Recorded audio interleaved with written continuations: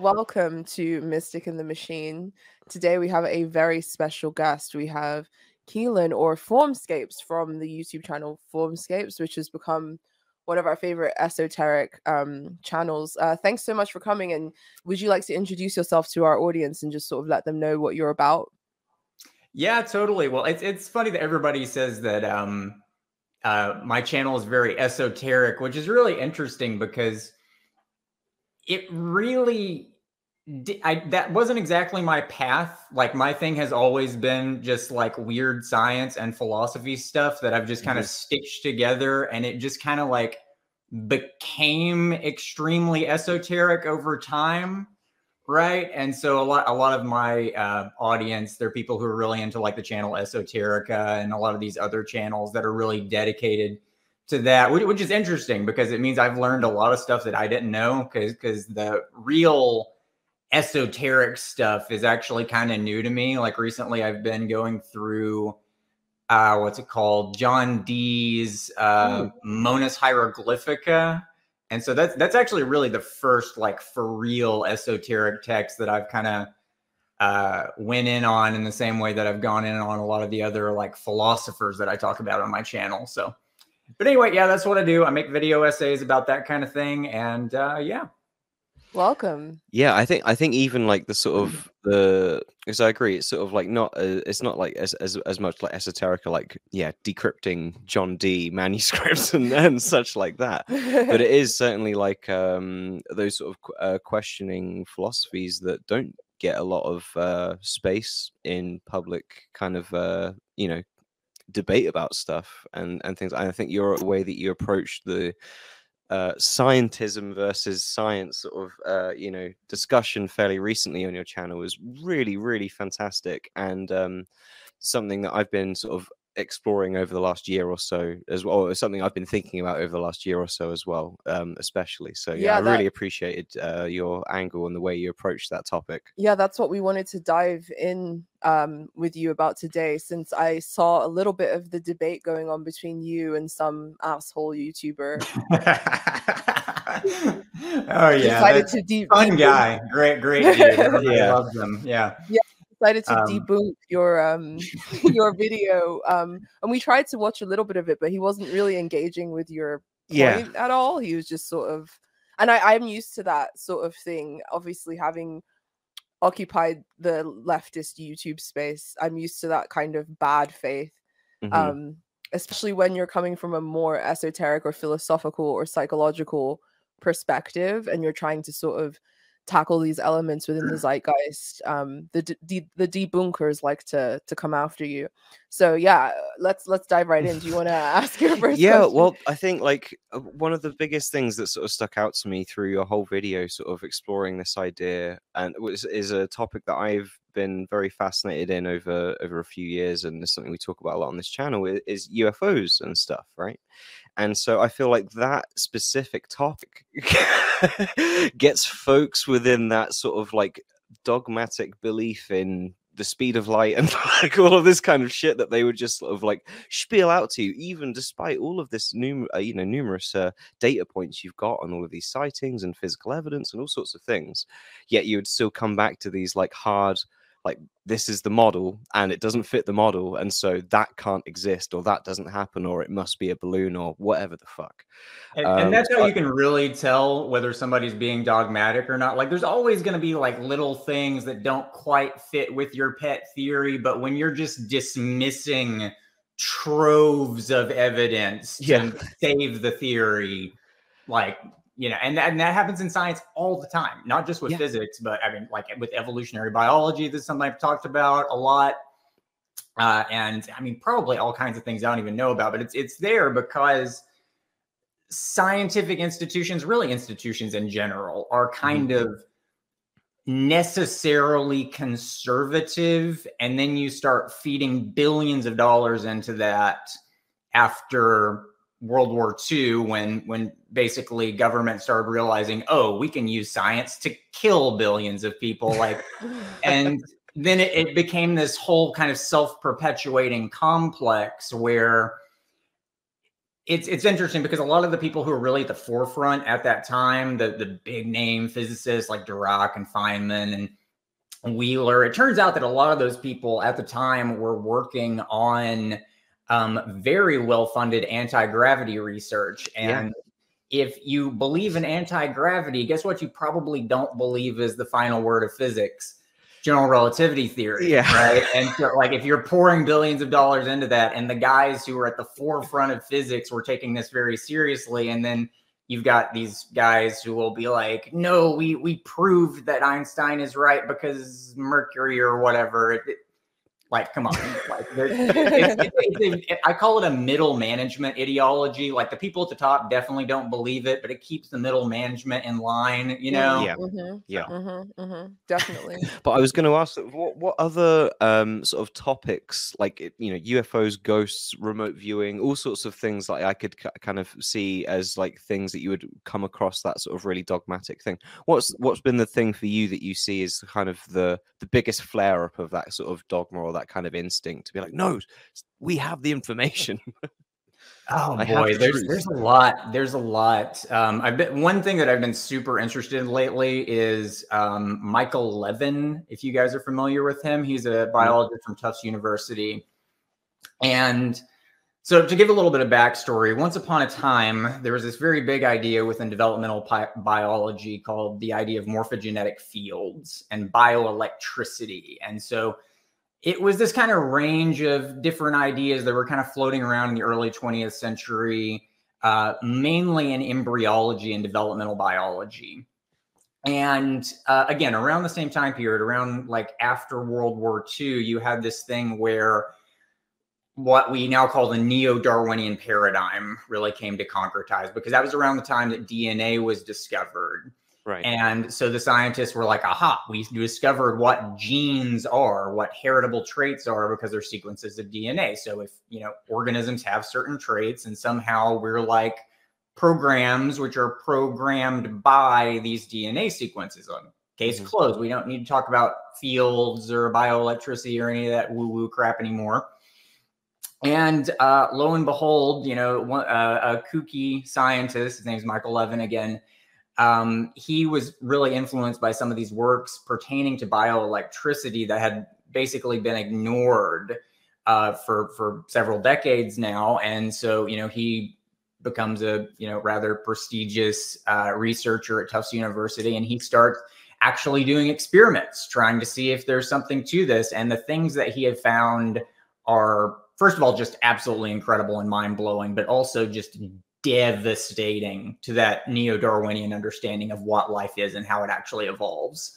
So I hate to do this because he explains it much better than me, but one particularly striking experiment he's done has been with, he's actually done several on these planarian flatworms. So they're like these little couple-inch long flatworms that have all kinds of interesting properties. They can regenerate, and they reproduce by like basically like tearing themselves in half and all kinds of other cool stuff that biology nerds will geek out over. But anyway, he has done this research pertaining to how traits are actually inherited with these planarian flatworms. And so he did this experiment where he took these flatworms and cut them in half.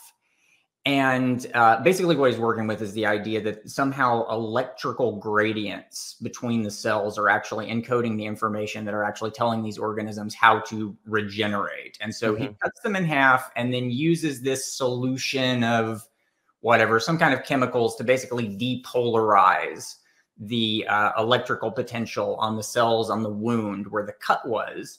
And what happens then is the planarians grow two heads instead of a tail, right? But then when they reproduce, their offspring also have two heads. So that is like a major macro mutation that was achieved without any alteration of DNA whatsoever.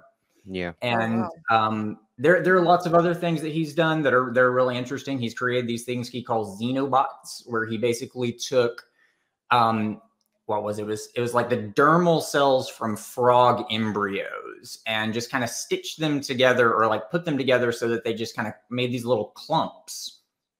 And so they weren't able to develop into fully formed frogs anymore. But what they did is they basically started forming themselves into these little spherical organisms that behave like organisms. Like they move around and they'll like gobble up cells to grow, and they'll actually reproduce and everything. And so these are complex emergent behaviors that could not have been possibly programmed by DNA, because these things have only ever existed due to human intervention.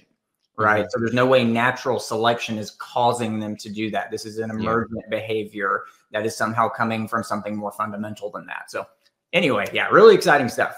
It feels like we're kind of in the era of those models and everything we've kind of known basically just kind of being blown apart, right? Like even physics with the JWST and everything like that. So like we have all these ideas about how galaxies are formed and all of this stuff, and all it took was the first few images from this new telescope to come through to just completely blow all of that shit out of the water. There's a writer that I really like called Robert Anton Wilson, and he coined these two words that I really like that sort of I hate kind of dumping people in categories and labels and whatever, but I feel like this is kind of two instinctual forces that play within any person's mind, which is basically a neophyte or a neophobe. And so this is someone that is like either very compelled and excited by the idea of new ideas, of new information, of this kind of stuff, or the opposite, that it finds new information, new stuff, new things very scary and like not something to be engaged with. And he kind of makes up that this kind of is the part of the brain which will instinctually make you kind of either, you know, conservative or this sort of politically way inclined, and all these kinds of other rationale behind it. But with the scientism thing, that seems like a really interesting example, because science is the discovery of new things and like embracing them to formulate then like your understanding of stuff. And that's new ideas. But then yet all the people that seem to adopt this sort of dogmatic attitude towards science are neophobic in the sense of all of these new things and new models and new information and stuff. So what do you think about that? Right. So that's really interesting, because with religion, at least there's an admission of that. It's like, we're, this is faith, and, it's we're not like doing experiments to prove the Old Testament, or, well, some people are like that, but they kind of fall into the same category we're talking about here. Because what happens, I've noticed with a lot of these people, the neophobes, or whatever we want to call them, the very dogmatic people, is they tend to be very, very religious when they're younger, right? And this is like Susan Blackmore, Michael Shermer, Dan Barker, many of these big name figures, these big name like skeptics and scientism types. And they go through a crisis of faith, usually when they're pretty young, like teens, early 20s, something like that. And they go through this period where they're just really confused. They feel really betrayed by their belief system. And then they find science. And then they're like, oh, well, this is great. This doesn't involve dogma. We can test things. Now I can be right. Now I can actually be correct when I get in the arguments. And you see what's happening here is you've got this shadow material of that need for a sense of religiosity, and they're running away from it. They're repressing it. And what happens, what does Jung tell us? When you try to get away from those contents of the unconscious, you don't actually get away from them. They just go behind the curtain, put on a different hat, and come out the other side and shake your hand, and you're none the wiser if you're drinking the Kool-Aid, and that's exactly what you see with these people. They're like very, very religious. It's just they've completely lost any self-awareness about how religious they are. It reminds me of the Jungian concept of enantiodromia, or like the return of the opposite. And it's really interesting because Jung talks about now being the sort of the paradigm of like the Antichrist, or the archetype of the Antichrist. And he kind of pinpoints a lot of the pathology of modernity as being a response to the shadow aspects of the Christian paradigm. So now that we're in this hyper materialist, hyper rational, hyper technological age, that sort of representing the archetype of the Antichrist, it's really just kind of an anti-adromia. It's a response to this kind of the failures of the Christian paradigm, and the failures to kind of look at and confront the shadow material of the Christian paradigm. And this extends beyond sort of personal idiosyncrasies. It's like a cultural form at the moment, a macro cultural problem. What do you think about this concept? Yeah. Oh yeah, definitely. The thing about the anti-adromia thing is once you start like looking for that process, you start seeing it everywhere. Things when things lose touch with their kind of guiding logos or whatever you want to call that, they mutate into these like perverted mirror images of themselves.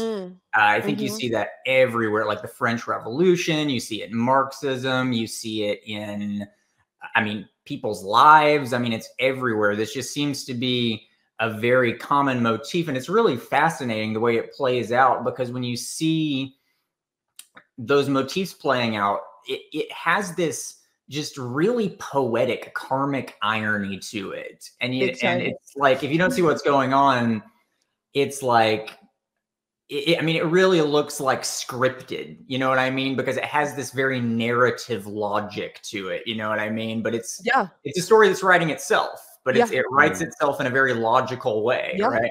What bugs me is like, how do people not see it though? It's like possession almost in a way.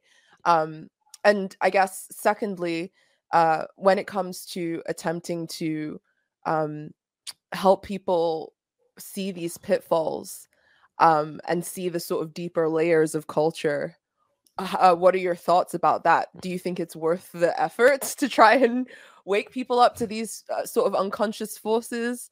Because in my sort of experience, people tend to reject it when you try to expose the kind of binary code between these different cultural forces that are at play currently. Yeah, I mean, it really upsets people a lot of the time, because a lot of these things are things that people are anchoring themselves to as a way to feel a sense of groundedness and stability in the world.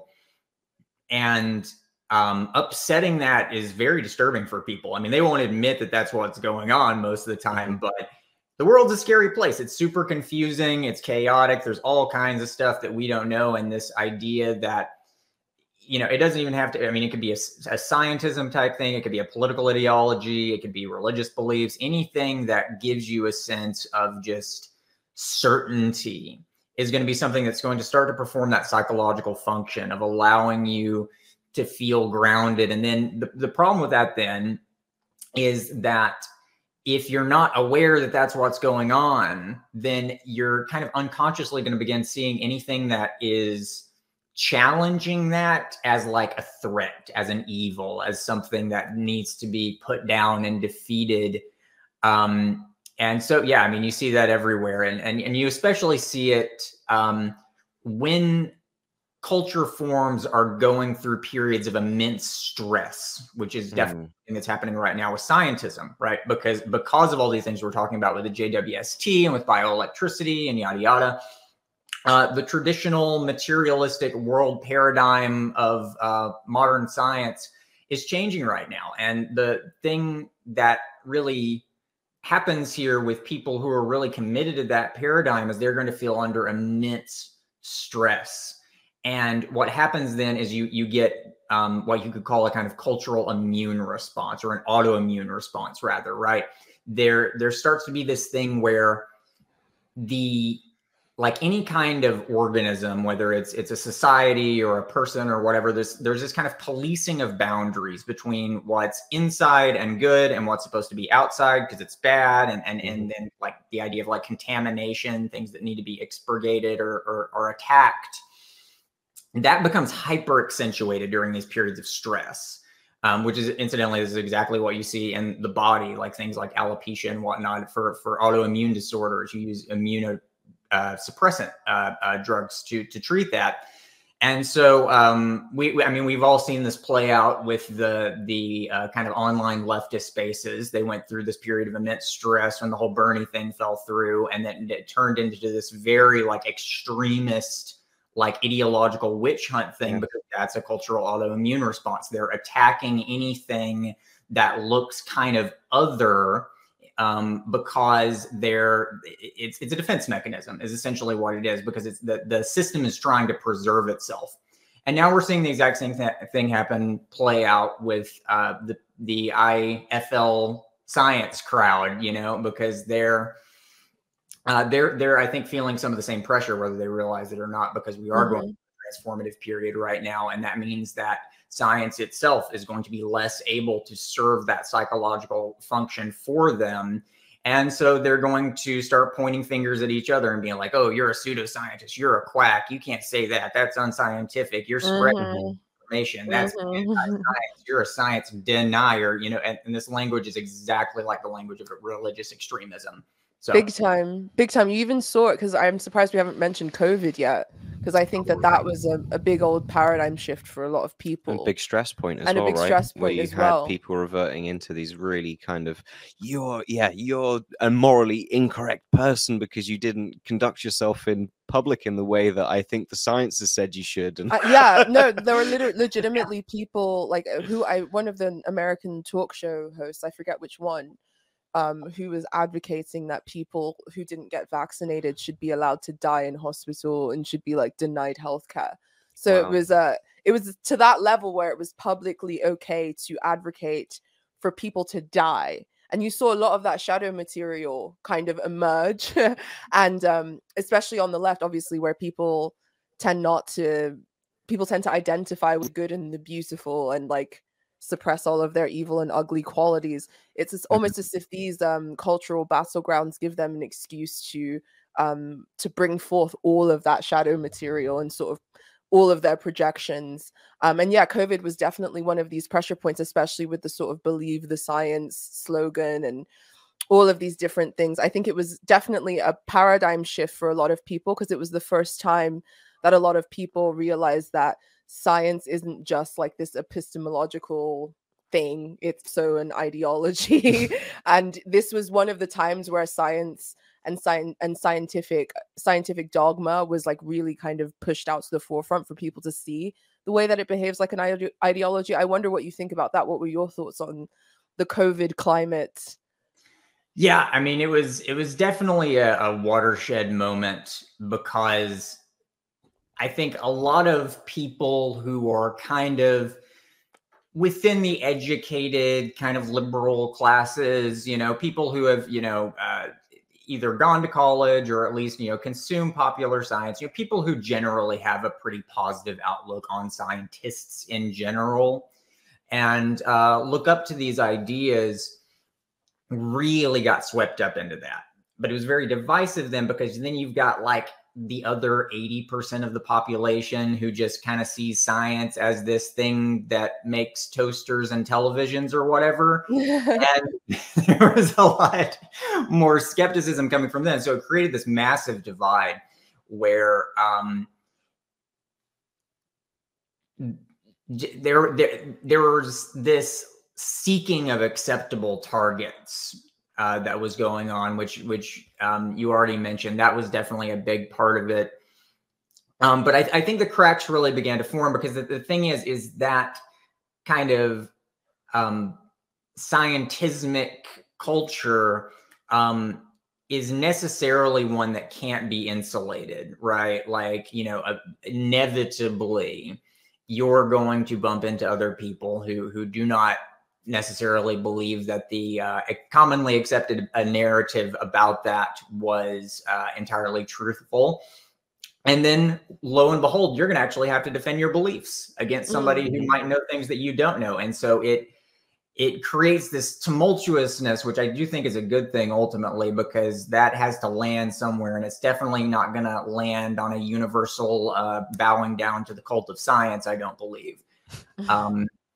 But yeah, it's crazy, because I feel like we're going to be living in the fallout of that for the rest of our lives easily. Oh yeah. I think science is such a such an obscure thing to sort of try to debate any sort of morals or have that kind of stance on as well, right? Especially when it was something as emerging as COVID, because it was constantly changing, and also it felt like in the kind of current era that we're in, that all information is so fucking polarized and geared towards making you either feel happy in your camp or do you know what I mean? Like that you can't really like fully like trust science in that similar way. It's like it's just all information in some regard, right? And like I think it's sort of a lot of people kind of have that feeling, and I think even when you're having like conversations with people and they start to name off like this person, it's like you're fucking Jeff down the pub. You don't fucking know anything more than anybody else that is like in this situation or whatever. But people will speak with such conviction about it. Yeah. So, and I think that's kind of like it comes around to that sort of dogma approach to everything as well, right? Like there's another Robert Anton Wilson quote I'll drop on this episode. When dogma enters the brain, intelligent activity ceases to happen. Which is very true. Very, very true. And another one as well is the map is not the territory and the menu is not the meal, right? And so I think a lot of people have these ideas about stuff, but then it doesn't really come into congruency with reality and how they live their lives and all of these other things, right? And so it causes all the skepticism and everything else. I think it's a really shit time for science, like honest science and like good stuff. But you also like, what is anything funded by now? It makes everything so fucking questionable. Like, and I think there was a period of time before the internet where you could have all of these kind of things be obscured and you would take people's word on whatever. Like science was done to prove that smoking cigarettes was good for you. Right, like that was done for decades. It was advised by doctors to smoke to cure asthma. Like it's it's fucking insane. So I just I have that in my mind, especially post COVID these days. But even just speaking of science is sort of an epistemological exercise. It's like the constant discovery and the constant sort of unfolding of reality and of the processes of reality. So the idea of becoming dogmatic about that seems totally counterintuitive.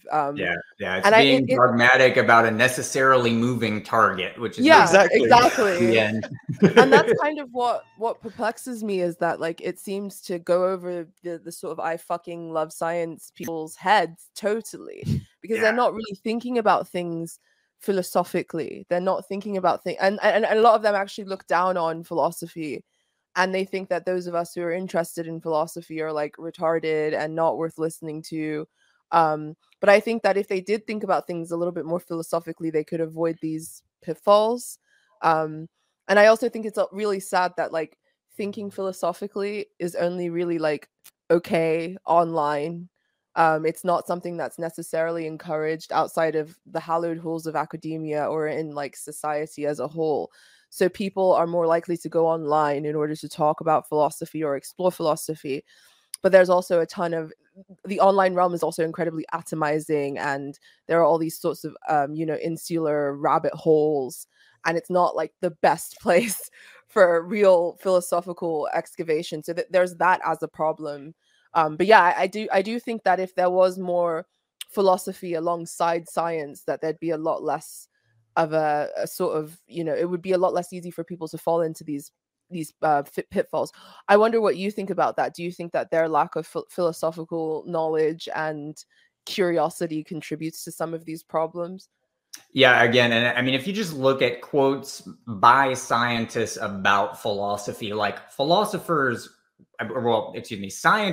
were philosophers. It was a branch of philosophy. This was just commonly accepted as how it works until about the 1950s. Again, that's really the breaking point after World War II, I think. But I mean, if you look back at statements by people like Max Planck or even Einstein, I mean, Einstein, his whole thing was really just kind of a mathematical, scientific elaboration of ideas that he picked up from Immanuel Kant and Spinoza. Right. So, I mean, it's always been that way. Yeah. And, absolutely. One criticism that was leveled at me by, the lovely people at the Scientism Club was that I care about stories and not science, which is really funny, because when you start looking at the history of science, that's when you start to realize just how narrative science really is. So, I mean, just to take the most pedestrian example of this, we look back on the early 17th century and we're like, yeah, that's when we discovered that the earth revolves around the sun, and Ptolemy was wrong, and something about excuse me, something about Galileo's little telescope figured that out, and blah blah blah. And then, you know, but nobody really knows what happens. When you actually look back at what happened is this: Copernicus proposed the idea of a geocentric cosmology because he didn't like the epicycles that were in the Ptolemaic cosmology. You needed to have this thing where there were like these extra little circles so that the planets would line up. But the thing is, that model worked with the epicycles, and it actually made accurate predictions. And the Copernican model just didn't. It was wrong, but people liked it anyway because of really just metaphysical ideas. The idea that the sun is bigger than the earth, and therefore, you know, it produces the light. It seems like it should be the thing in the middle, right? And it wasn't until much, much later when Kepler came up with the idea of elliptical orbits that really kind of allowed the Copernican model to be brought back into accordance with observation. Now, the reason why you couldn't have elliptical orbits in the Ptolemaic system, in the ancient Greek world, was because the heavens were supposed to be perfect, and ellipses are not perfect. So if things aren't circular, you just need to add more little circles, and then everything still ends up being perfect, right? So, but what happened here is that this was in the post-Cartesian world.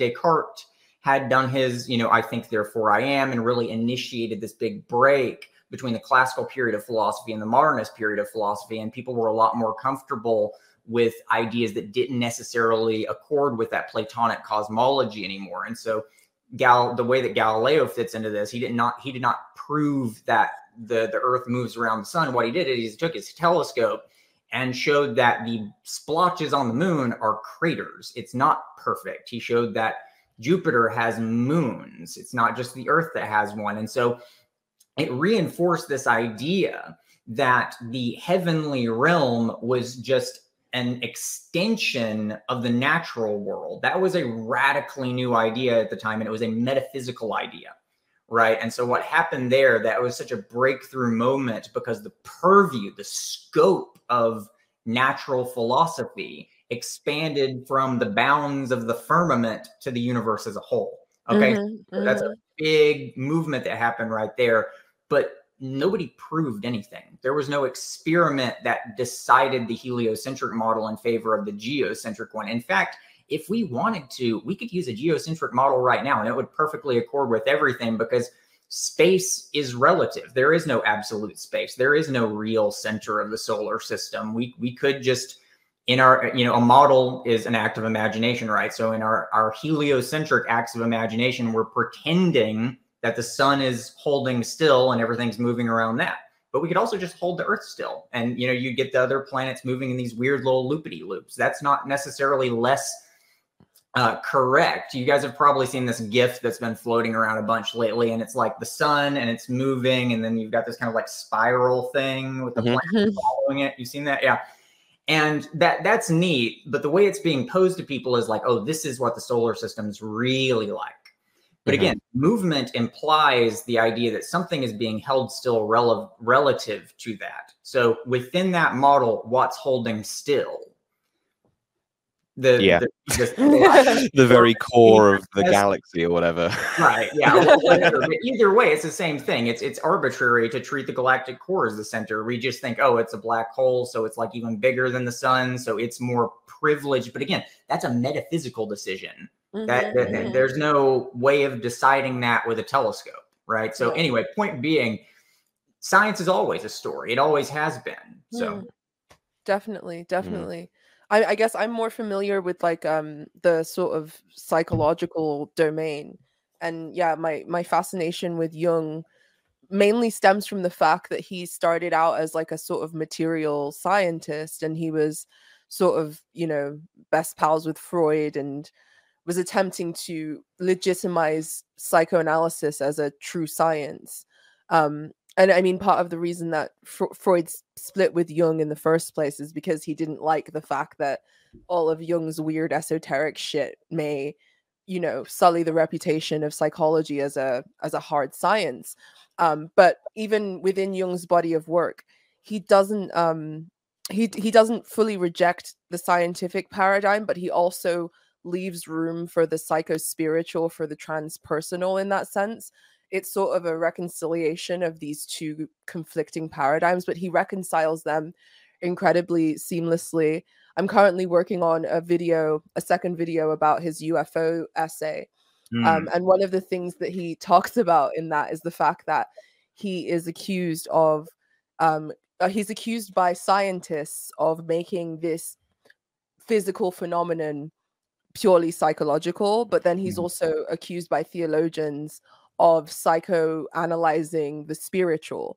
So he can't win. He's kind of like called a piece of shit by everybody, and in that sense he kind of becomes ghettoized. But I like this notion of sort of as above so below. I like the idea of the reconciliation of the opposites. One of the really interesting things that he talks about is the gulf between faith and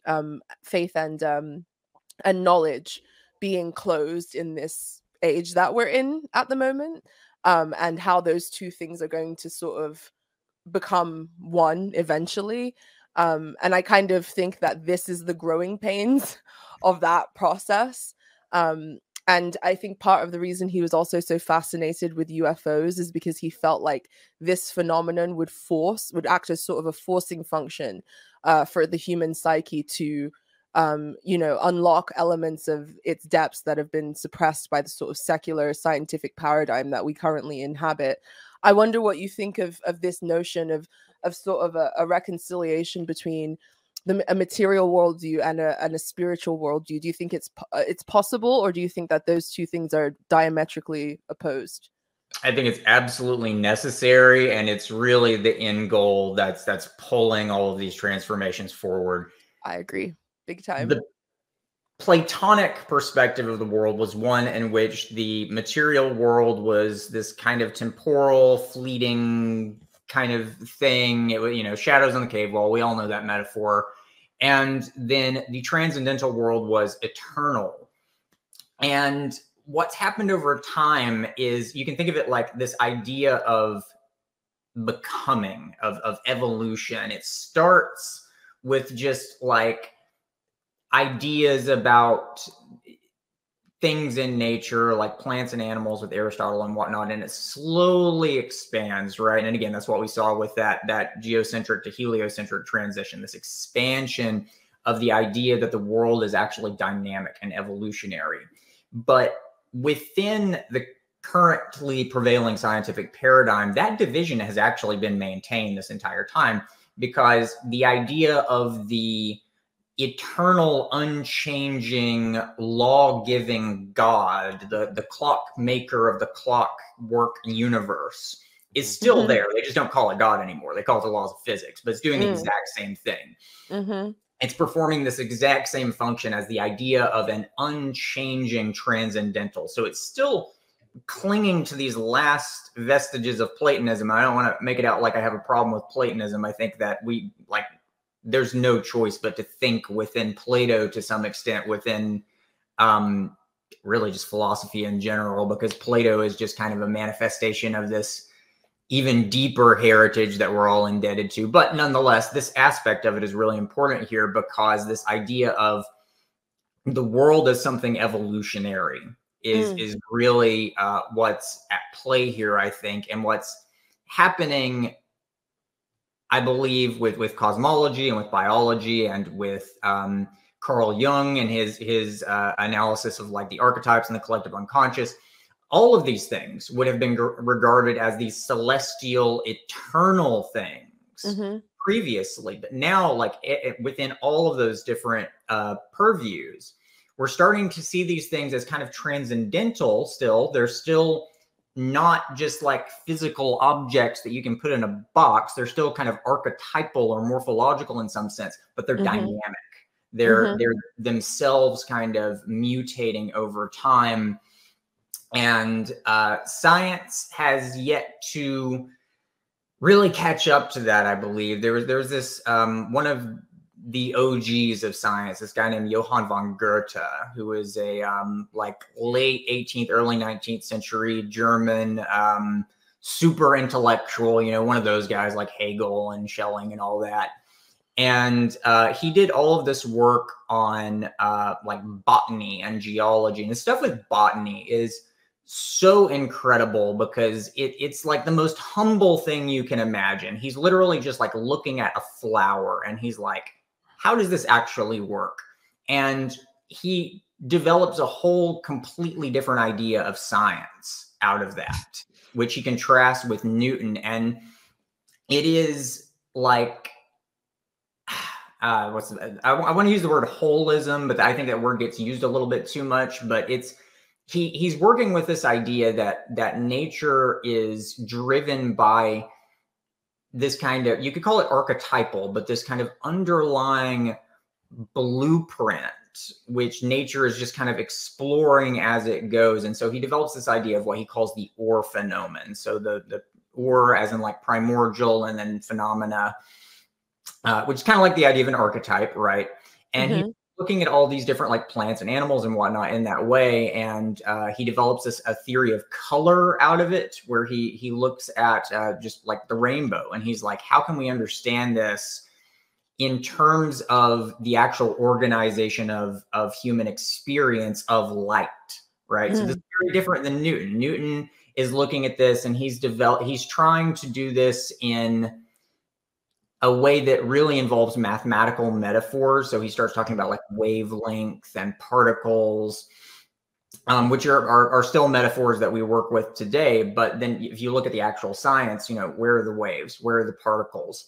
Goethe said that those are just metaphors we're using. And when we mistake the map for the territory here, we're really making a big mistake, because everything has to refer back to experience. And within that kind of Newtonian way of looking at color, for example, the idea is like, okay, there's light, and it has these things called wavelengths. And then somehow like color is just how we organize those different properties. So this is, you see this in John Locke, his idea of primary qualities and secondary qualities. So there's like the world in itself, and then there's the way that our minds just kind of like stamp phenomenological properties onto it, right? Like, so maybe my mind is using the red stamp for this wavelength, but your mind is using it differently.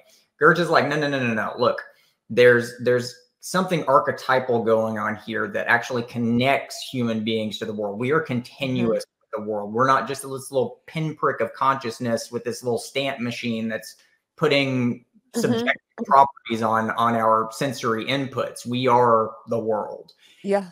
And so anyway, point being is he develops this very radically different way of understanding things, which is very congruent with Jung, his ideas, very congruent with these ideas of like bioelectricity and morphogenetic fields, which I've talked quite a bit about.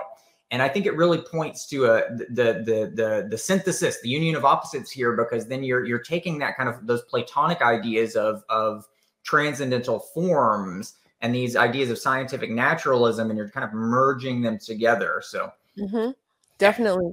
Jung even talks about in the UFO essay how the unconscious exists irrespective of if consciousness is there to observe it, which is sort of similar to what you're talking about, these sorts of primordial processes sort of already being there regardless of whether our conscious minds are there to kind of observe it, which was a radical idea for him in terms of his feats in psychology, in the same way that it's a radical idea in the realm of science as well. So do you see sort of this the way that people have this dogmatic attachment to science, that this is something that's sort of grown and blossomed over the sort of decades, that this is actually something that just looks a bit different now in this time period but was something else in 1800s, and that actually we are like kind of what you said, basically, it's all part of the story, and these are the growing pains and the uncomfortable part, and showing that shadow and coming into contact with that, and we're just digging our heels in further, or there is some kind of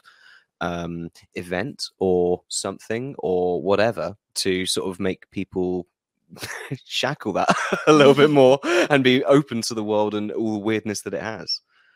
So you definitely see a kind of arc here over time, I think, because if you go back to like the kind of the early Enlightenment period, you don't really see what I would describe as scientism, because at the time science was still like an extension of theology. Yeah. I mean, there was no apology about that. It was, I mean, Newton did not see like his esoteric pursuits and his physics as two different things. Like for him, it was all just naturalism, which was trying to understand the mind of God. That was it. Yeah. You know, and over the 19th century, that's when the Industrial Revolution happens, and this idea of connecting science to these ideas of technological power start to really form, and economic power as well. Of course, those are very deeply connected.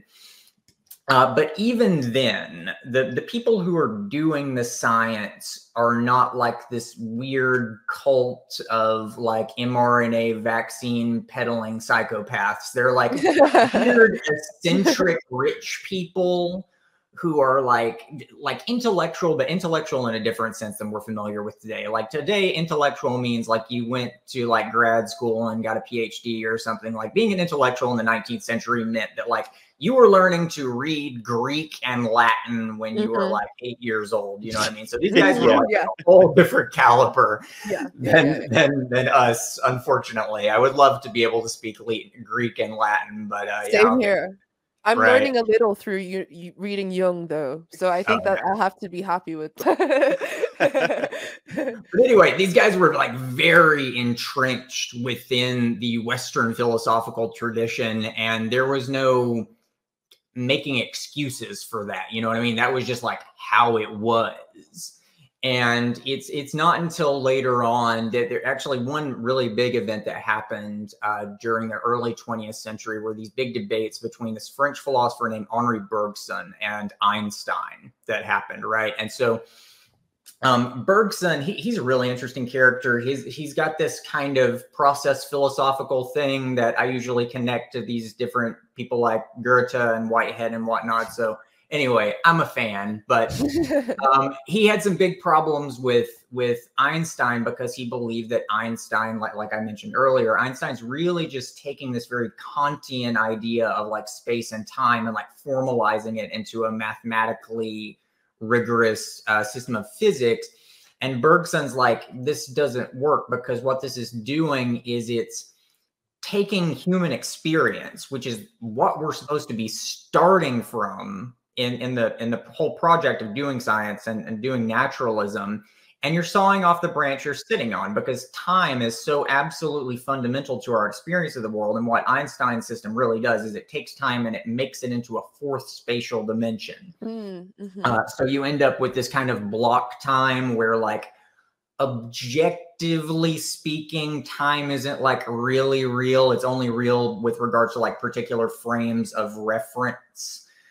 Which means that, like, from a God's eye perspective, like, it's like the whole universe is just all happening at once. This is part of the reason why Einstein had such a problem with quantum mechanics, because Einstein really did believe in like a fully determinate universe that was just set in stone, start to finish from the beginning. You can't really have that if you have this kind of like quantum indeterminacy thing going on. But anyway, Einstein believed that there was a determinate universe, because that is very much like very Nietzschean. That's like getting rid of free will and all sorts of things. In like that the eternal recurrence kind of idea. Einstein was a Spinozist, so he believed that God and nature were essentially synonymous, or at the very least that nature was kind of an outgrowth of God at the very least, and that this idea of like perfect harmony was at work in the universe. And again, there are different ways that you can kind of construe that idea of like a perfect celestial harmony. Again, it's a very different thing for somebody like Goethe. or even for Plato. But within Einstein's worldview, that means that everything has its place and it is just what it is. And yes, there is no free will within Einstein's cosmology. He believed, I'm gonna butcher this quote just a little bit, but one thing famously that he said was that our experience of existing through time is a stubbornly persistent illusion. So he believed that we only really experience time because of the contingency of our particular subjectivity. If you could back up out of that and see the world from a God's eye point of view, there really is no time. Everything's kind of happening at once, and you see that expressed within general relativity because, again, if within general relativity, because everything is relative to particular frames of reference. If you're looking at the world from a kind of non-frame of reference, then everything is kind of happening at once. But anyway, to go back to Bergson, Bergson's got a big problem with this, not because of any quantum woo-woo or anything like that, but because he's saying, look, if you do this, then you're relegating as illusory one of the fundamental aspects of human experience, which is one of our starting point for doing this whole science thing to begin with. Mm-hmm. And Bergson, he's got his own idea of what time is as well, which I'm not going to get into, but this was a big deal in this historical trajectory, because what happened here is it was this huge debate, and like Einstein was supposed to get a Nobel Prize, but there was a bunch of controversy because of Bergson, and that ended up not happening. And it just ended up being this thing where Bergson was extremely popular at the beginning of this whole debacle. And by the end of it, because so many people sided with Einstein, he ended up just kind of being disgraced. And now you barely even hear about Bergson anymore anywhere, because the commonly accepted narrative, at least, is that Einstein was just right and Bergson was just wrong. And if Bergson's wrong about time, and time is so central to his philosophy, then why bother with his philosophy? So anyway, but that's really important here in this whole trajectory, because that's one of those moments where you started to have that rupture where science starts to think of itself as something different from philosophy. So for the last 10 minutes, since we're on Mystic in the Machine and technology is one of our primary talking points, what do you think of this notion that science, sort of that the epistemological proof for science is technology? In that sense, that seems to be an assumption that is made by many sort of scientific dogmatists, and especially in terms of their view of society and the future. A lot of them tend not to think too much about the implications that technology has on our culture, on our psyche.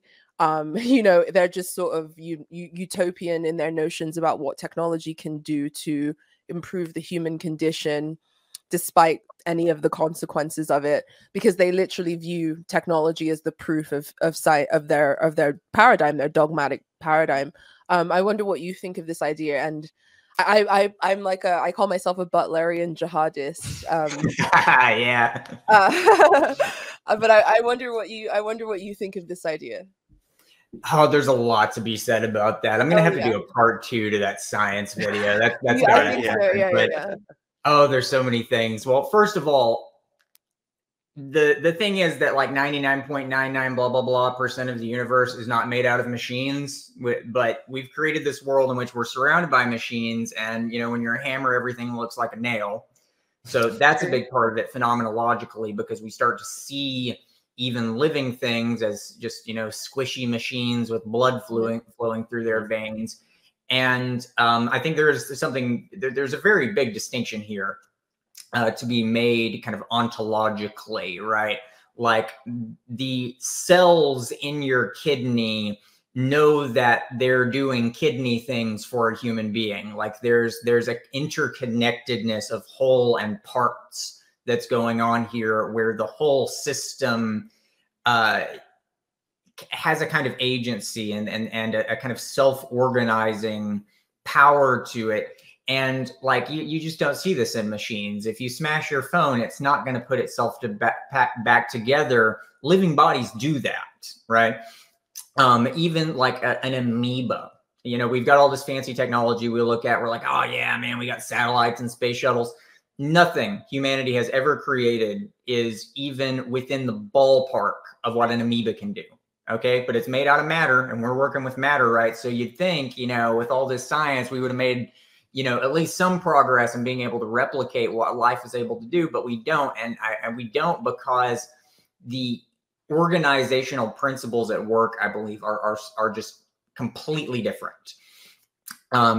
But there's another aspect of this I want to bring up, and it's the epistemological function, not just as kind of an apologetics, not just where you're saying, oh, this is true because it makes nonstick frying pans work, but also when you're actually using using technology as a methodological instrument, right? And so what's happening a lot now with the kind of like big money science, you got these particle colliders and satellites and gravitational wave detectors and God knows what else.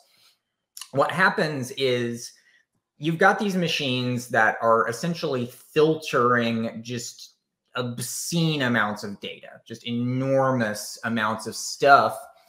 And they have to filter that data. And they're filtering that data on the basis of the theoretical presumptions that are being baked into the cake, that are being actually built into these machines that tell them what to look for. And so just to give a stupid example, like if I'm trying to prove my like Eiffel Tower shaped cloud theorem, and I build a machine that's designed to look at billions of photos of clouds and give me the Eiffel Tower shaped ones, it's going to prove the theorem because it's going to find some that fit that bill. You know what I mean? Mm-hmm. But you see this is in everything, and people don't realize it because they don't realize just how much filtering is going on. And it does create these epistemological loops. So one big famous thing that we've seen recently is that photo of a black hole, right? And you get that little like orange donut looking thing. It turns out that is so doctored, and it's doctored in ways that are entirely based on the presumption that that was a photo of a black hole, that it's kind of like what's a good example here? Like if you're given a bunch of data and you're asked to carve it out in the shape of something you're looking for already, and then you present that as evidence of the thing. Right. Like that's an epistemological problem. It's a loop, and those are everywhere now. So that's a whole thing that we could get into. But yeah, that's another way in which technology is really, really shaping and distorting, I would say, our views of things. Well, I think the space images stuff has come under a bit of scrutiny more recently than ever. I think there's been a number of cases that I've seen online where it's been proven that clouds have been copied and pasted over regions of satellite imagery, and a lot of the imagery they've taken from Mars has been oranged to make it look orange, to make it not look like it's like Earth, to make it look like the red planet. Yeah, to make it look like The Martian, dude, to make it look like the fucking film. And that only recently they've sort of started to de-orange Mars. And how have they done that? Is that like camera filters, or what's going on with that? Why all of a sudden it kind of looks like a normal place? But for decades it's been like the red planet, and every image we get from there it's fucking orange. Like maybe Mars doesn't exist. I'm not saying that Mars doesn't exist. I'm just but it is a thing of just like, well, you trust if you see an image come up from NASA on your social media or whatever, that this is the latest finding, this is the picture, the best picture we have of a black hole, this is the this is the latest images we've had from Mars, this is whatever. You take that on a certain amount of faith that they are fucking not good images, right? As soon as a big institution like that starts to do stuff like that, it certainly throws so many fucking questions up in the air, right? And I remember the good old days when somebody would be like, man, the moon is a satellite, the government put it there, and you'd be like, wow, that person's crazy. And now today someone says it and you're just like, maybe. Is it? Is it? There's a lot of funky shit about the moon that I would love science to really come to the bottom of. Don't get him started on the moon and the tiny men that live inside of it. Oh dear. Oh, who knows? Well, like I guess our final question for you is, how do you well, I guess I'll pose it to all of us. How do you recommend people stay grounded in this time of uncertainty and ontological models being challenged and mass hysteria? What is your advice for remaining grounded in this paradigm shift that we're experiencing on the collective? Well, I guess the real answer to that is that, you know, our grounding should really never be about theories to begin with. Like, because again, you're trying to hold a moving target still. It's just never going to work. Grounding, I think it's much more existential, shall we say. It's much more, or it should have more to do, I think, with our idea of like the worthwhileness of life and what that really means in terms of like what we're doing here and why that matters. And again, the details of that can be fuzzy sometimes. I think this is something that's kind of better off being fuzzy, though. Like this, you know, it's a kind of gut instinct that I think we feel that we can lose sight of so easily, that just existing is kind of serving some kind of purpose. You know, different people, especially religious people, will have specific ideas about what exactly that means.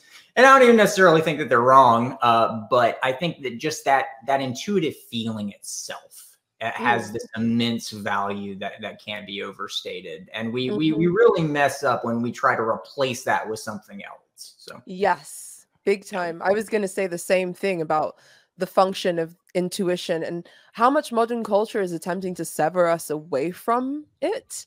I mean, I brought up COVID last, and I think that's like a visceral example of a cultural moment where people were sort of forcibly divorced from that intuitive feeling and shamed for it. Politically, you see this phenomenon in the world of science, in the world of philosophy. You see this phenomenon where people are constantly sort of being ripped away from their intuition, even though it's the primary tool that we have to navigate anything. So I guess my advice would just be to like really hone into that and take it more seriously than ever, because you're going to need it. Like, you're going to need it in this coming period for sure. How about you, Jake? Do you have any more Robert Anton Wilson quotes for us? I have no Robert Anton Wilson quotes that serve as guidance for the moving. Oh, but there probably is, but I can't think of them right now off the top of my head. But I guess for me, I think the best way I've seen navigating everything at the moment is with a giant lump of salt and an open heart. Is the best way I can describe it. It's like all the information you take, big fucking pinch of salt every time, really kind of weigh it up against other stuff that you've heard, other things that you've read, everything else. Like, question everything, I guess, is sort of that thing. But then also have a genuinely open heart to the possibilities of reality and information and everything in your life, because it will probably surprise you. I definitely like the fact that you're calling towards the heart. I think that's definitely another mechanism that we're being severed from, even though it's probably the best one for processing anything, really. It's such a powerful element of the human soul. But yeah, anything else to add before we close? I think that's too strong a note to end on anything else. So yeah, let's cap it up with that. Awesome. Yeah, we're talking to you guys. This is great. We should totally amazing. Plug yourself before you go. Let people know where they can find you. Oh, right. Yeah. Formscapes on YouTube. We've also got a website now, formscapes.org. I'm going to start doing classes, actually, where I'm going to be teaching, going through some of these books I talk about chapter by chapter, and just teaching it like a regular class. So if you want to do that, come check it out. We're starting that next month. And yeah, that'll do it, I suppose. Well, thank you so much for coming on, and we could go for hours with you, and I'm sure we'll have you on again, definitely. Oh, absolutely. If you would like to come back on. I'm here for it. Yeah. Amazing. Thank you guys in the audience too, and we shall catch you later. Goodbye. Bye. Bye.